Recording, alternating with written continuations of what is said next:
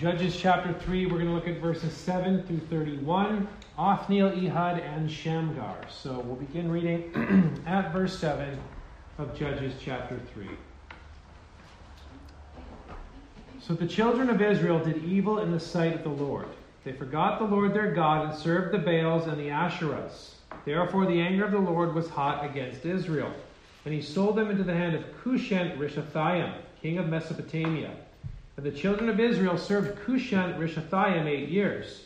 When the children of Israel cried out to the Lord raised up a deliverer for the children of Israel, who delivered them, Othniel the son of Kenaz, Caleb's younger brother. The Spirit of the Lord came upon him, and he judged Israel. He went out to war, and the Lord delivered Cushan-Rishathaim, king of Mesopotamia, into his hand, and his hand prevailed over Cushan-Rishathaim. So the land had rest for 40 years, and then Othniel the son of Kenaz died. And the children of Israel again did evil in the sight of the Lord. So the Lord strengthened Eglon, king of Moab, against Israel, because they had done evil in the sight of the Lord. Then he gathered to himself the people of Ammon and Amalek, went and defeated Israel, and took possession of the city of palms. So the children of Israel served Eglon, king of Moab, 18 years. But when the children of Israel cried out to the Lord raised up a deliverer for them, Ehud the son of Gera the Benjamite, a left-handed man. By him the children of Israel sent tribute to Eglon, king of Moab. Now Ehud made himself a dagger. It was double-edged and a cubit in length, and fastened it under his clothes on his right thigh. So he brought the tribute to Eglon, king of Moab. Now Eglon was a very fat man. And when he had finished presenting the tribute, he sent away the people who had carried the tribute. But he himself turned back from the stone images that were at Gilgal and said, I have a secret message for you, O king. He said, keep silence. And all who attended him went out from him. So Ehud came to him. Now he was sitting upstairs in his cool private chamber. Then Ehud said, I have a message from God for you. So he arose from his seat. Then Ehud reached with his left hand, took the dagger from his right thigh, and thrust it into his belly. Even the hilt went in after the blade, and the fat closed over the blade, for he did not draw the dagger out of his belly, and his entrails came out. Then Ehud went out through the porch, and shut the doors of the upper room behind him, and locked them. When he had gone out, Eglon's servants came to look, and to their surprise, the doors of the upper room were locked. So they said, he is probably attending to his needs in the cool chamber. So they waited till they were embarrassed, and still he had not opened the doors of the upper room. Therefore they took the key and opened them, and there was their master fallen dead on the floor. But Ehud had escaped while they delayed, and passed beyond the stone images and escaped to Sarah. And it happened, when he arrived, that he blew the trumpet in the mountains of Ephraim, and the children of Israel went down with him from the mountains, and he led them. Then he said to them, follow me, for the Lord has delivered your enemies, the Moabites, into your hand.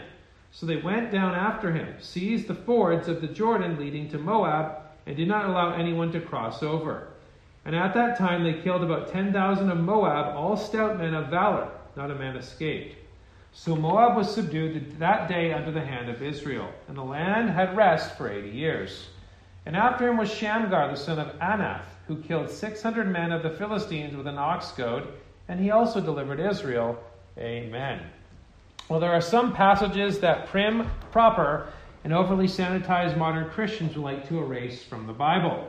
They think they know better than the divine author, and they would like to blot out some of those unsavory situations that we see in redemptive history.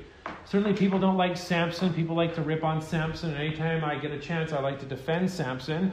But there are many passages like the Samson scenario. People just like to gloss over it. And I surmise, and many of the commentators pointed this out, that people don't like the situation with Ehud. They want to erase it. They even suggest that perhaps it's not real, perhaps because of his conniving, perhaps because of all the entrails and excrement that we see, perhaps because it's funny, and perhaps also, if you're in our more modern context, there's some fat shaming going on here with this one whose name is Eglon. But we must remember that all of Scripture is God-breathed, and all of it teaches us something about our sin, but more importantly, about our God, especially as it pertains to salvation that God brings to an undeserving people. Now remember, that's the main point of the book, this so great salvation. And it's in contrast with the Canaanization, as Daniel Block says, the degeneracy of Israel into great sin and idolatry. We see the wickedness of Israel as they degenerate, but we see more so, what is magnified is the deliverance that God brings for his people. Now remember, Israel was supposed to keep the covenant. Israel was supposed to do the laws that were laid down in the book of Deuteronomy. Now with Joshua, it was positive for the most part. Judges, we do see that degeneration. And so we do come to the main cycles. We do come to the main body of the text that goes from chapter 3 all the way to chapter 16, where we start to see the specific judges. And so tonight we do see Othniel, Ehud, and Shamgar.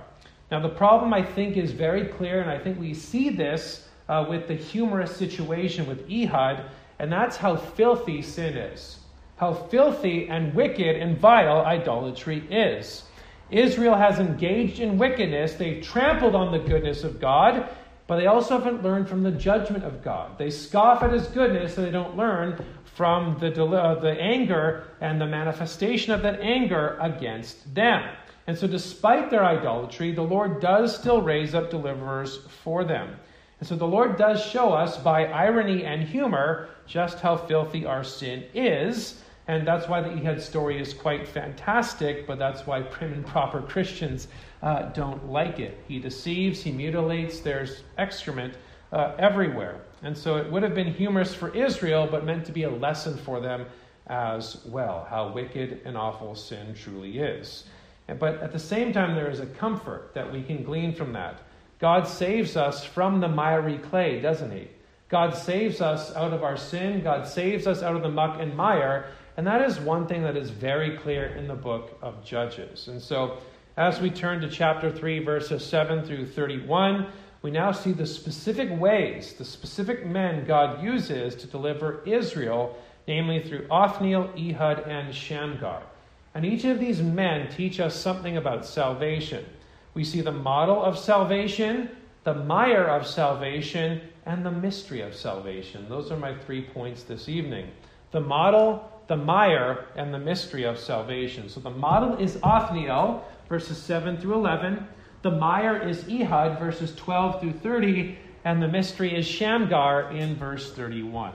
So model, mire, and mystery. Let's first look at the model of salvation in verses 7 through 11. And notice we see the judgment of the Lord in verses 7 and 8. Now, if you remember, chapter 2 gives us the summary of the book.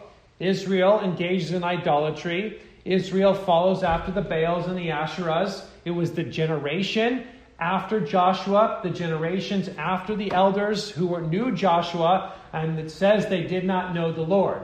Not that they never heard of them, but they did not regard him. They did not honor him. They did not glorify the Lord God Most High. And so we see the summary of the cycles in chapter 2, and now we get to see some of the specifics. And so in verse 7, this negative formula that comes up a lot in the book. So the children of Israel did evil in the sight of the Lord.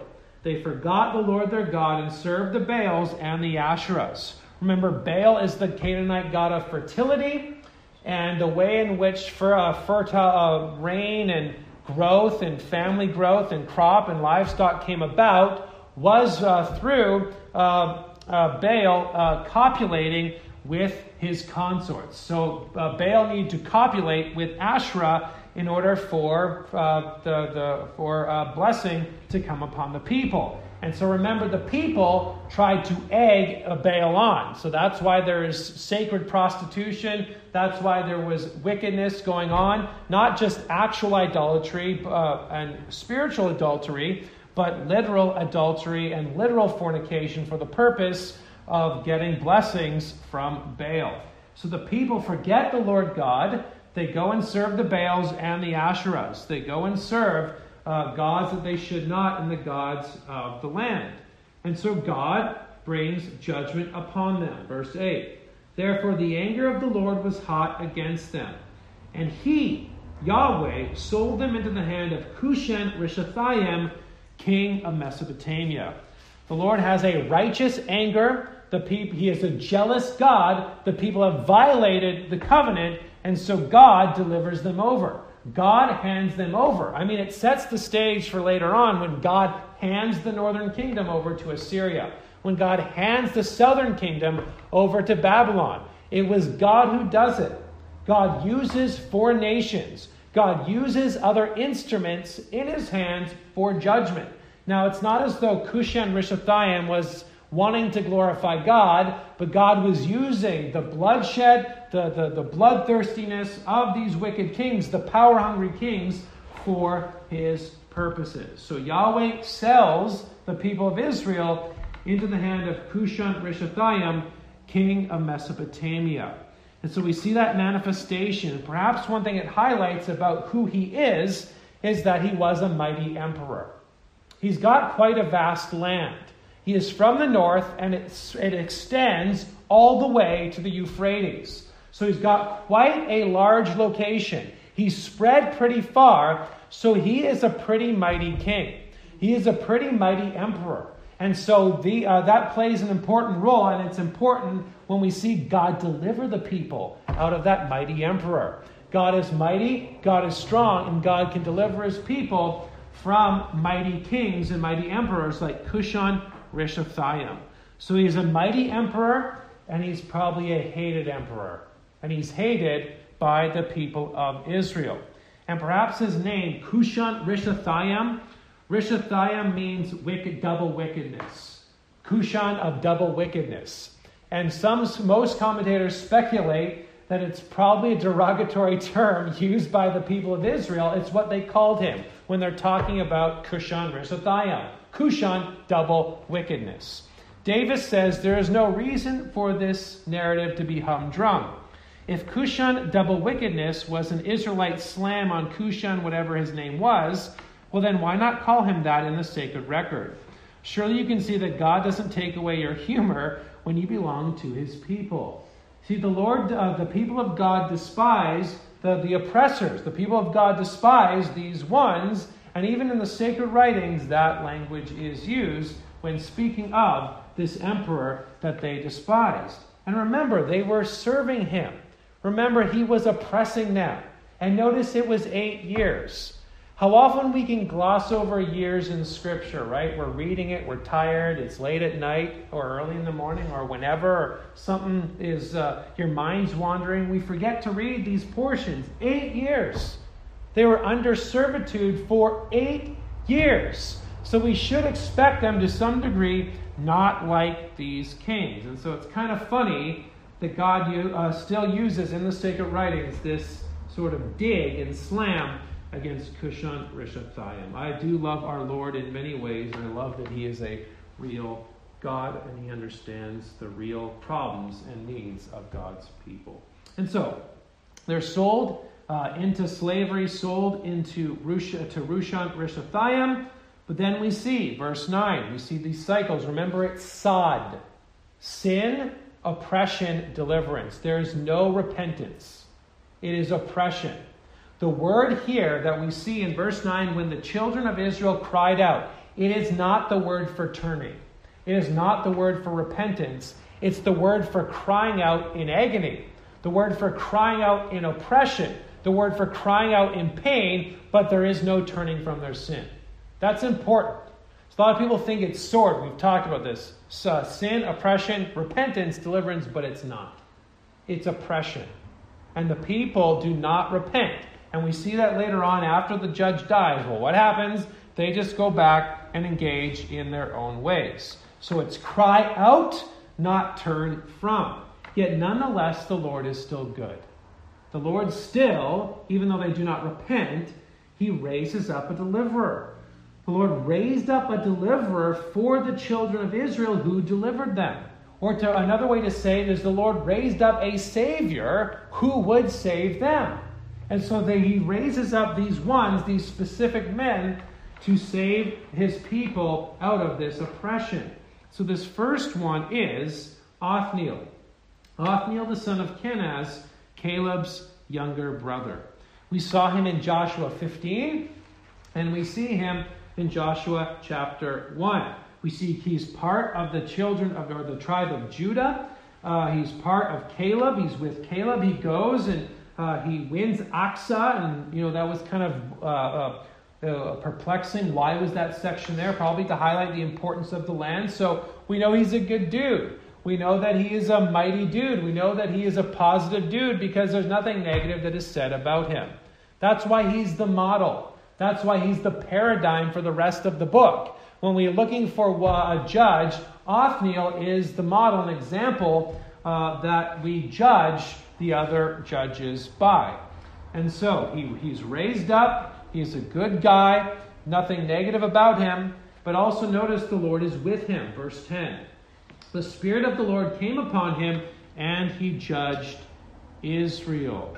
And so the Spirit of the Lord coming upon him is not the same as the saving work of the Spirit that happens for all of the Old Testament saints. In Galatians chapter 3, when Paul is ripping the Galatians for being sucked in possibly by Judaizers, he says, did you start in the Spirit and continue in the flesh? Then he makes the comparison to Abraham, just as Abraham believed. So the implication is the Spirit was at work in the Old Testament in a saving way. It is the same salvation in Christ to come and Christ who has come, and it's in the Old and the New Testaments. So when the Spirit of the Lord comes upon these judges, we're not talking about that. It's the special equipping of the Lord that he gives to these men to be able to engage in their task. And so Gill says it moved him to engage in his work of delivering Israel, inspired him with courage, and filled him with every needful gift, qualifying him for it. It seems that further to be the spirit of counsel and courage, of strength and fortitude, of body and mind. So he's equipped for his task. He's equipped to be the Savior. He's equipped to deliver the people out of the hand of Cushan-Rishathaim. So he's equipped to save, but he's also equipped to judge. So judges would deliver, judges would reprove, judges hopefully would convince concerning sins, and hopefully bring some reform and restoration when it comes to right worship in Israel. But the Lord is the one who equips them. Notice the Lord delivers them, or the Lord hands them over. He judges them, but it's the Lord who delivers. I mean, it is Yahweh who does it. It is Yahweh who saves. It is Yahweh who brings about this salvation and deliverance. And the Lord does just that very thing. He went, verse 10, out to war, and the Lord delivered Cushan-Rishathaim, king of Mesopotamia, into his hand, and his hand prevailed over Cushan-Rishathaim. So God saves, God delivers, God provides salvation for the people out of the hand of Cushan, double wickedness, or whatever his name is, and there is rest in the land. Verse 11. So the land had rest for 40 years, then Othniel the son of Kenaz died. Now, one thing that's interesting in the Judges cycle, this is pointed out by several of the commentators, is that the first several Judges, the first half of Judges, there's some respite. This is not eternal rest. This is not going to be a perpetual rest, but the rest is rest from warfare. There is some rest that happens with the first several Judges. By the end, there's not. There's no respite. There's just perpetual warfare. There's just perpetual turmoil. There is no rest that happens. It's another way we see the degeneration of the people of Israel. Israel tramples on Yahweh's goodness. He gives them rest, and they don't listen when Yahweh chastens. That's how terrible Israel is, isn't it? Yahweh's good. He gives them rest. Yahweh delivers them after he judges them, and yet they still will not listen. And I think all this is meant to teach us, and the whole book is meant to teach us, where our source of salvation lies. It's with Yahweh. We did not save ourselves. Both the Old and the New Testament clearly teach that man is depraved. The carnal mind is enmity with God. It does not submit to God's law, nor can it. The carnal mind cannot submit to God's law. That's why we need regeneration. That's why we need to be born again. And that is the work that God does in the hearts and lives of the people of God. And so Israel is a clear picture of the depravity of man. God is good, God chastens, but Israel doesn't listen.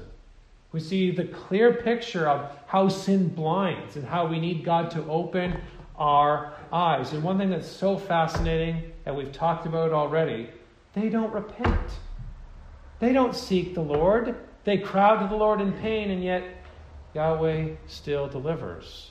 God is a gracious God. God is a good God, and salvation comes from Yahweh. Salvation comes from the Lord, and Joshua means Yahweh saves. Jesus means Yahweh saves. So the source of salvation comes from Yahweh, and Othniel is the model of salvation for the rest of the book. So that's the model of salvation. Let's then look secondly at the mire of salvation in verses 12 through 30. And notice Israel persists in their sin.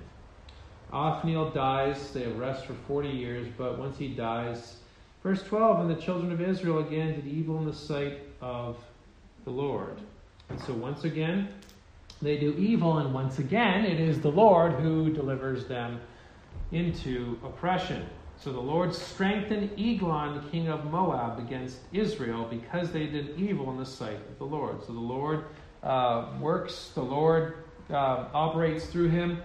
And again, he gathers, verse 13, to himself the people of Ammon and Amalek, and they go and they defeat Israel. And notice they take the possession of the city of palms. Do you know what the city of palms is? It's Jericho. They've gone and taken Jericho. Remember, that's the first place that Israel took when they crossed over the Jordan. So they have gone and taken Jericho, that first place that was set apart as tribute to the Lord God. And so Israel is handed over into Moab. Now Moab, Ammon, Amalek, that's a lot closer. They're more closer to home than Cushan, Rishathaim. But nonetheless, the people are still sold into captivity and also heavy oppression. That's important, because the rest of this section really is meant to be humorous, isn't it? And the reason it's meant to be humorous is because you have to understand it in light of the fact that the people of Israel were under oppression for 18 years. Verse 14. So the children of Israel served Eglon, king of Moab, 18 years. They want to be out of that. They want to be released from that yoke. And so here's this wicked, fat, blubbering king who's over them. And so now they would snicker as they hear the story about Ehud and Eglon because they want their enemy to be removed. Sometimes, again, I think we can be overly, think we know better. As we read the scriptures, we think we would never do that. We would never think this way. We would never, brethren, we can never say we would never do such things. The good example is when Hitler came to power, dear brethren. I remember reading this and it was shocking to me. Because we look at Hitler and go, why would anybody want Hitler to be their leader, right? But if you read what went on after World War I and how Germany was treated, you could see why the Germans wanted someone who was pro-Germany. Now, I know there's a lot of other shady things that happened with Hitler, but nonetheless, don't forget, he was voted in. He was voted in because there was problems, there was issues financially, runaway inflation, and the Germans were treated like trash. So here comes this guy who says, let's be for Germany. And so what do the people do? Well, they want someone who's for Germany.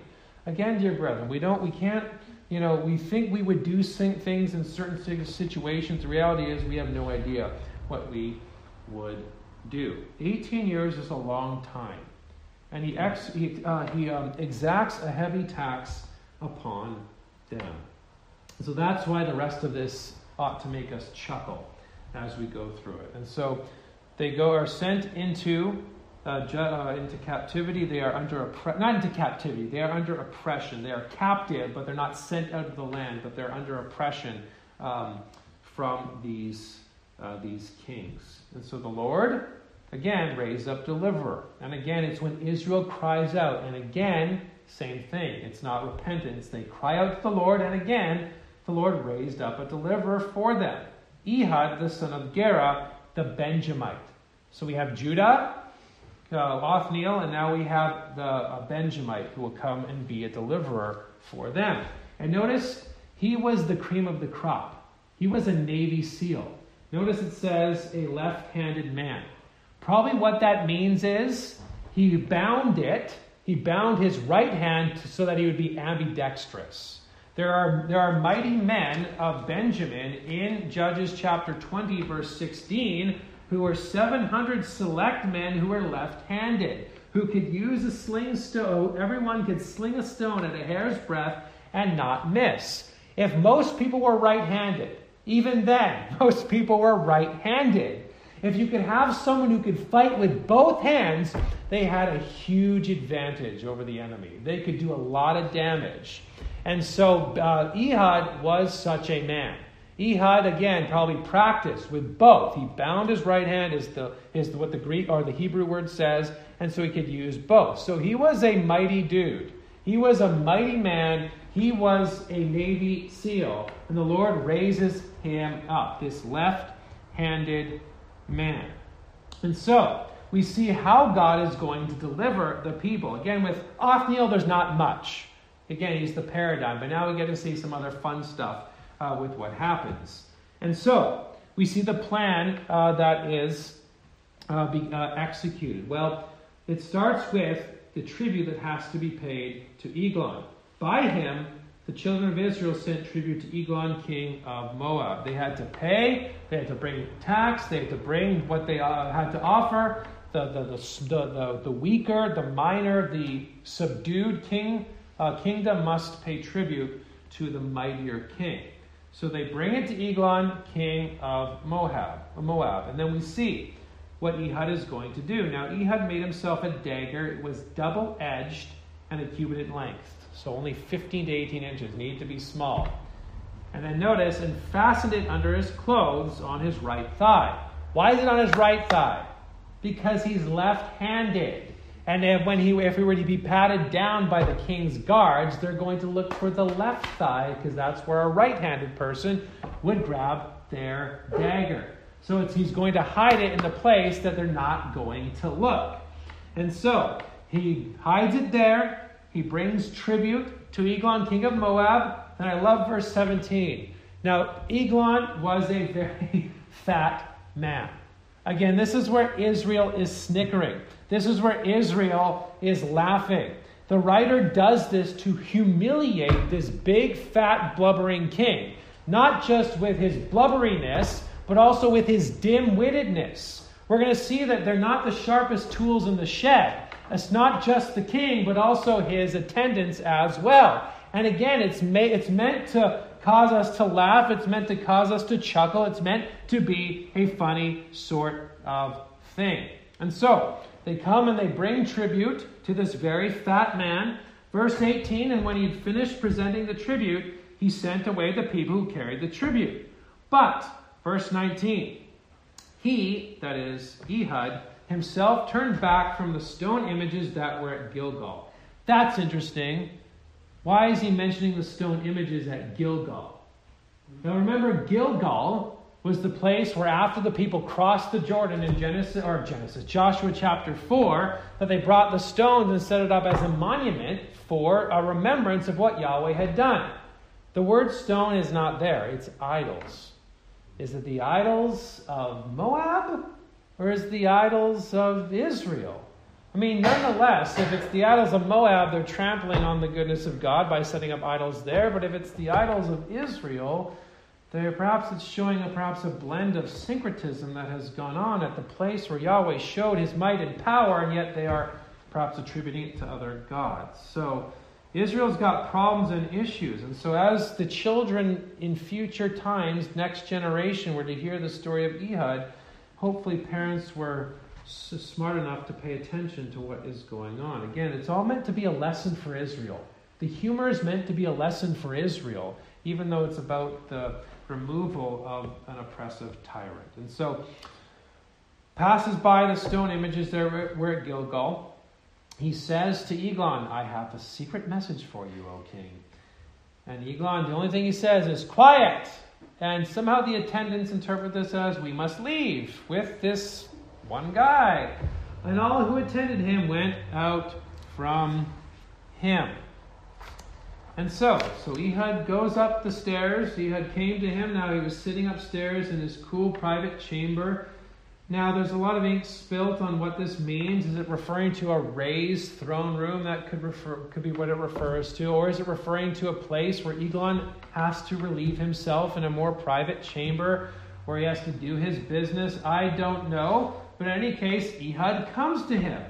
Now he was sitting upstairs in his cool private chamber because Eglon can hardly move. He probably has to be rolled up to wherever he needs to go because he's so large. Then Ehud said to him, now it's a divine message. It was a secret message, now it's a divine message. I have a message from God for you. And that message is divine judgment. That message is the action of the driving of that dagger into his gut and God delivering the people from this wicked man. So then he arose from his seat, wants to know what it is. Is it a further tribute? Is it a further good thing? I don't know. But Ehud reached with his left hand, took the dagger from his right thigh, and thrust it into his belly. Notice things slow down too. It's meant to be for suspense. It's meant to be for our enjoyment. Even the hilt went in after the blade, and the fat closed over the blade. He could have just left it there, but yet the Lord God includes that in his word. The fat closed over the blade, for he did not draw the dagger out of his belly, and his entrails came out. Entrails, excrement. This guy is so fat that the dagger is hidden and absorbed into him. Again, the people of Israel are laughing. They're thrilled because of all the pain and suffering that this man has caused and brought upon them. Yes, Israel brought it upon themselves, but nonetheless, he is the one who still brings pain upon them.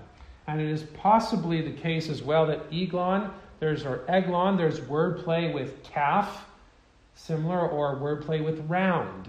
And so the people were getting their laughs that night. The children were getting their laughs the night their father read this to them. But entrails come out again. It's meant to humiliate him. It's meant to highlight the filthiness of him for a specific reason. And so then Ehud went out through the porch. Some suggest, although I don't know if this is the case for sure, he went out the place where you relieve yourself. So that could be possible, or he left another way. But in any case, he left and went out through the porch, shut the doors of the upper room behind him, and locked them. Where are the guards? I don't know. I guess they're on their coffee break, because the humiliation continues. Verse 24. When he had gone out, Eglon's servants came to look, and to their surprise, the doors of the upper room were locked. So they said, he is probably attending to his needs in the cool chamber. Again, probably relieving himself. One way to take that. And so they waited till they were embarrassed. Oh, he's taking a long time. Hopefully, dinner, it's probably still coming out. And still he had not opened the doors of the upper room. They were wondering what's going on. Is everything okay in there? It is the way it's read. Therefore they took the key and opened them, and there was their master fallen dead on the floor. There it was. It's meant to be humorous. It's meant to cause us to laugh. There he was, this wicked, fat, ugly, awful king, fallen dead with all his excrement spilling out onto the floor. It is meant to be humiliating. It is meant to show that God is bringing deliverance for the people of God, for his people. And so Ehud escapes, verse 26. While they delayed, he passes beyond the stone images and escapes to Sarah. And it happened, he blows the trumpet when he arrives there in the mountains of Ephraim. The children hear this. They come. He leads them. Verse 28, then he said to them, follow me, for the Lord has delivered your enemies, the Moabites, into your hand. Again, that's key. The Lord has delivered them into your hand. The Lord has saved you. The Lord has raised up a deliverer. He is leading me. He's leading us into battle as the Lord has delivered your enemies. That's why we shouldn't freak out about all the details. We shouldn't freak out about why this is included and all the filthiness that is included, because the main thing is God delivers. The main thing is God saves, and he saves vile people. So they went down after him, seized the fords of the Jordan leading to Moab, and did not allow anyone to cross over. Remember, Moab is on the other side of the Jordan. And at that time they killed about 10,000 men of Moab, all stout men of valor. Not a man escaped. And so Moab was subdued that day under the hand of Israel. So there is deliverance. The people, there is some unity still to some degree here. And then notice the land had rest for 80 years. So Yahweh does save, and then perhaps the reason this is included with all its detail is to show the place Yahweh saves from, or what he saves us out of, namely filthiness, dear brethren. He does save us out of that miry clay. Again, the humor in all of Scripture, it's meant to be funny, we're meant to laugh, but it's meant to teach us something serious. I mean, all the humorous parts of Scripture have that thrust to it. How funny it was that the great oppressor was so fat that the blade was absorbed into him. How funny it was that his servants are so dim-witted. Davis says that it is a very perilous matter to oppress and crush God's people, even if you're a big man like Eglon, for you may well become the butt of one of God's jokes. Because that's true, isn't it? He becomes the butt of God's jokes. But even as though it's meant to highlight God's deliverance, there's also, again, that lesson for Israel. How vile sin is. I mean, you have the images at Gilgal. You have the filthiness of the excrement being poured out. Israel is no better. Yet Yahweh is good. Yet Yahweh is kind. Yet Yahweh is gracious. But the people of God are vile. The people of God are filthy. That's what sin is. Sin is filthy. Our own righteousness is called filthy rags for a reason. That's why we need a righteousness that is not our own, that comes in Jesus Christ. And when we see this all again, it's meant to cause us to look to our God all the more and recognize the salvation that he brings. He saves us from our own sin. He saves us from our own muck and mire. He helps us even when we are redeemed, even when we still have remaining corruption. He still helps us as we slog along in the paths of righteousness, as we pass along in the muck of life. God helps us. Sometimes we get ourselves into pickles because of our sins, but sometimes those pickles aren't as big as they could be because God is gracious, and because God is kind, because God is good. Sometimes we need the R-rated sections of Scripture to remind us how wicked we have been and how gracious God is. Do we think we know better than God when it comes to his redemptive history and what he includes in his word? Because again, it's meant to teach us good things about God, but how vile sin is. So that's the mire of salvation. Let's then look thoroughly and find the mystery of salvation. This will be the shortest point I've ever had in my entire life. So verse 31. Shamgar, everybody's favorite judge. We're always curious to know who this man Shamgar is. Now, he probably was well known in his time. He is mentioned in chapter 5, verse 6, in the days of Shamgar, son of Anath, but the biblical record doesn't include a lot regarding the salvation he brings. So we have his name, Shamgar. We have where he's possibly from, or who he's part of, or his family line, the son of Anath. Now again, is he Hebrew? Bet Hanath is a place in Galilee. It was a place where Canaanites did live, but it was meant to be part of the allotment for Naphtali. So is he a Hebrew? Possibly. Or is he a Canaanite? Son of Anath. Anath was a Canaanite goddess, another consort of Baal. So did God deliver by a Canaanite? Did God deliver by someone who is not of Israel? I don't know. But so we know he's the son of Anath. So what does that necessarily mean? We don't necessarily know that, but it could be that God uses a Canaanite. We do know his weapon. He kills 600 men of the Philistines with an ox goad. So that's pretty impressive. Samson uses a donkey's jawbone, and you see a lot of interesting weapons in the book of Judges. We have the ox goad, we have the horn, we have the jawbone, and many others that are escaping me at this time. But an ox goad is one of them. It was meant to be used for an ox to goad it along, right? I mean, it was probably 8 feet in length, probably had 2 ends, one pointy to make sure that ox would move, and then a shovel on the other end. That's what he used to kill these 600 men of the Philistines. So some mystery that surrounds Shamgar, but he also saved Israel. He also delivered Israel. I mean, that's the important and operative phrase that is there. He also delivered Israel. And I think the point of his inclusion here is to show the different emphases when it comes to the salvation God brings. God can do it in any sort of way and according to his ways. And he does so in mysterious ways. Even with this one Shamgar, who we don't know much about, who functions as a judge for Israel, and he kills 600 men with an ox goad, and he also delivers Israel. Because salvation comes from the Lord. Salvation is out of our wickedness. God saves us from our sins. But there is also the fact that Yahweh's salvation is mysterious. I mean, think about it. When you consider how wicked we are, why would anybody love us and save us? When you consider how gracious God is, why would he save us unless it was because it is who he is? And then also when you consider the mystery in the way that God saves.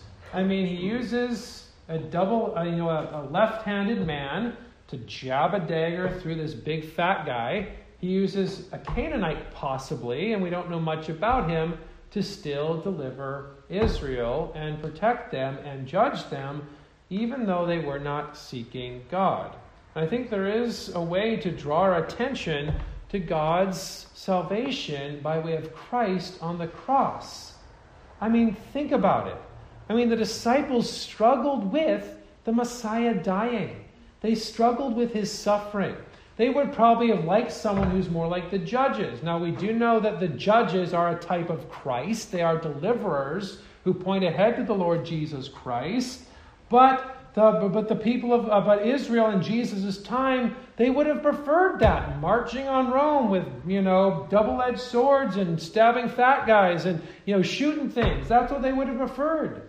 But Jesus died on the cross. He died on that Roman implement of torture, that Roman implement of punishment.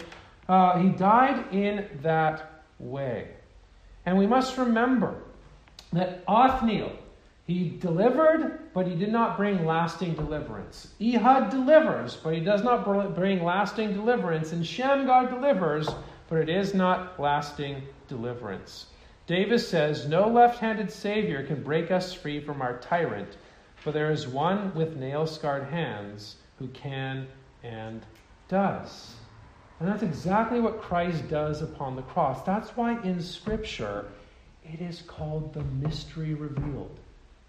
I mean, the mystery revealed. When you look at mystery in the New Testament, it always refers to Jesus Christ and his coming. The mystery revealed is found in him, in his living, in his dying, in his rising again. This is crystal clear in the book of Romans, in that benediction at the end of the book, as he talks about the gospel, as he talks about proclamation. And he says in verses 25 through 27 of Romans 16, "Now to him who is able to establish you according to my gospel and the preaching of Jesus Christ, according to the revelation of the mystery, kept secret since the world began, but now made manifest, and by the prophetic scriptures made known to all nations, according to the commandment of the everlasting God for obedience to the faith, to God alone wise be glory through Jesus Christ forever.